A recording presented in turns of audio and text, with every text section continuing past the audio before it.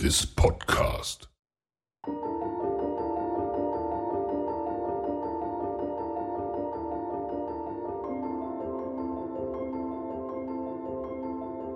If you're a fan of the brilliant movie Hercules, you may be a bit confused with this Greek myth, or maybe a bit disappointed because it's definitely not what the lovely Disney movie describes. They leave a tiny bit or a massive chunk of information out. To note, before we start, let's clear one thing up.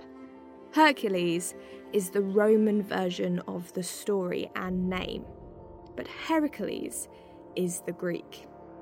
Spelling in this episode's description so you know the difference, and I'll be talking about the Greek version here, although I will say Hercules instead of Heracles, as I've found with the recording, it's really hard to pronounce for me.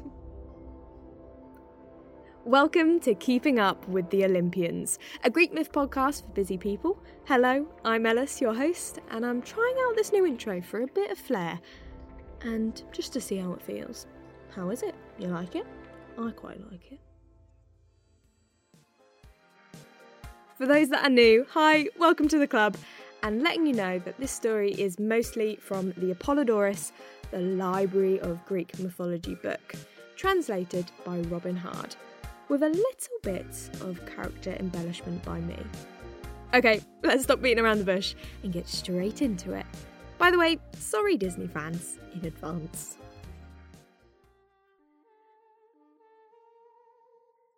So there's a reason Hercules is one of ancient Greece's most well-known and loved characters. It's because, one, at the end of his adventures, he is one of the only Greek heroes to have some sort of redemption. He gets a reward, a pretty good one at that, no spoilers here. He also has a character flaw which isn't hubris, unlike most other heroes, which is excessive pride.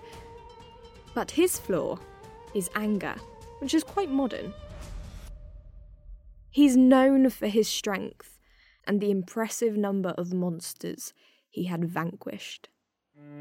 But to tell his whole story, we must, as Julie Andrews says, start at the very beginning, as it's a very good place to start.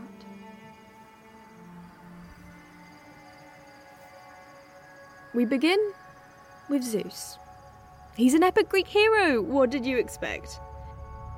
Zeus strolls along the city of Thebes by night, spotting the lovely Alcmene, so naturally transforms into her husband, and ex-king, that's a whole nother story, Amphitryon. He tells Alcmene all about the war he had endured, the battles he had faced, and she welcomed him with big arms. Also that night, welcomed him into her bed. I assume that after Zeus just ditched. Not really winning me over here, Zeus, but hey-ho, we wouldn't have most of the Greek heroes without him. No, I mean, most of them. More than half. When the actual Amphitryon arrives home, he's a bit confused as to why there's no big welcome. My love, you were here, in this very bed with me. Do you not remember? I assume he replied with nothing but a Zeus. Then they spent the night together as well, so must have been hella scary for husbands in ancient Greece, but maybe on the opposite side, really fun for wives in forced marriages. The whole Virgin Mary story for a concept doesn't seem that implausible now, does it? When you add in all the stories with ancient gods, it's understandable why most people might have believed it and maybe used it as an excuse. Roughly about 9 months later, depending on if they are early or late, you can never know, Alcmene gives birth to her 2 sons. Yes, twins. Named Alcaeus and Iphicles. You may be wondering, where the hell is Hercules? Has he not come in yet, or...? Well, Hercules' name was not his original name. It was given to him.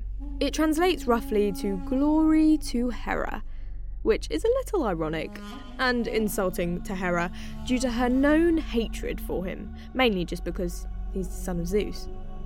More on that later. So Alcaeus is Hercules. In some versions of the myth, Alcmene leaves Hercules because she don't want to deal with the issues with Hera, somewhere alone, to which Athena finds him and takes him directly to Hera. "Look, Hera, I found this poor baby lying there, all alone." Hera can't really tell it's Hercules and wants to help the poor baby, so she allows him to breastfeed from her. Unfortunately for baby Hercules, he bit a bit too hard, which, ow. And in response, Hera chucks him away. And because of this, Hera's breast milk goes across the galaxy, creating what we call the Milky Way. And her breast milk also provides Hercules with superpowers, giving him insane strength. Athena then proceeds to give him back to his parents, and Apollodorus' story continues. The family reunion is fine up until both twins are 8 months old.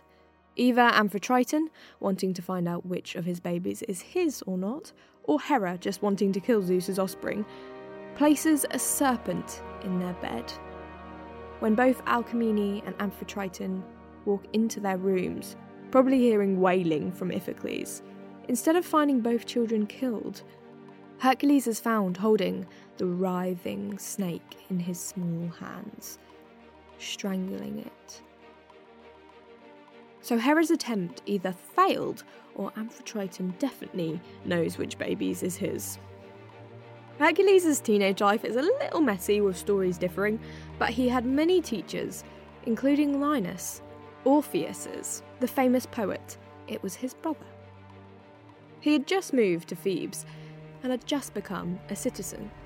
Linus taught Hercules and Iphicles flute playing up until one lesson, where Hercules lost his temper and hit Linus around the head with said lute, killing him. Just a hit from Hercules is painful. He had an insane amount of strength. Even the sight of him, you could see he was the son of a god.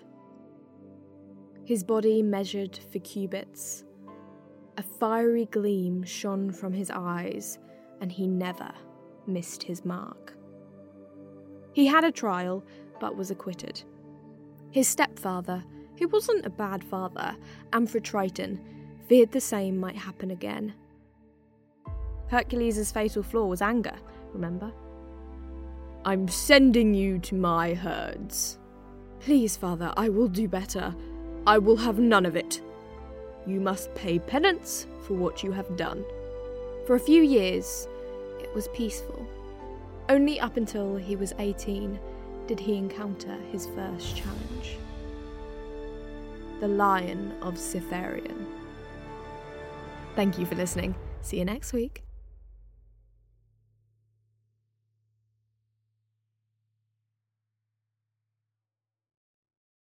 Hey, Future Ellis here. Thank you so much for taking the time to listen and support my podcast. If you like this content and want to keep up with me, find me on Instagram and TikTok, Greek Myth Gal, on YouTube, Greek Mythology Gal, and newly on Twitch, The Greek Myth Gal, where I stream educational Twitch content, and as soon as I get a new PC, I'll be playing Greek myth related games. See you there.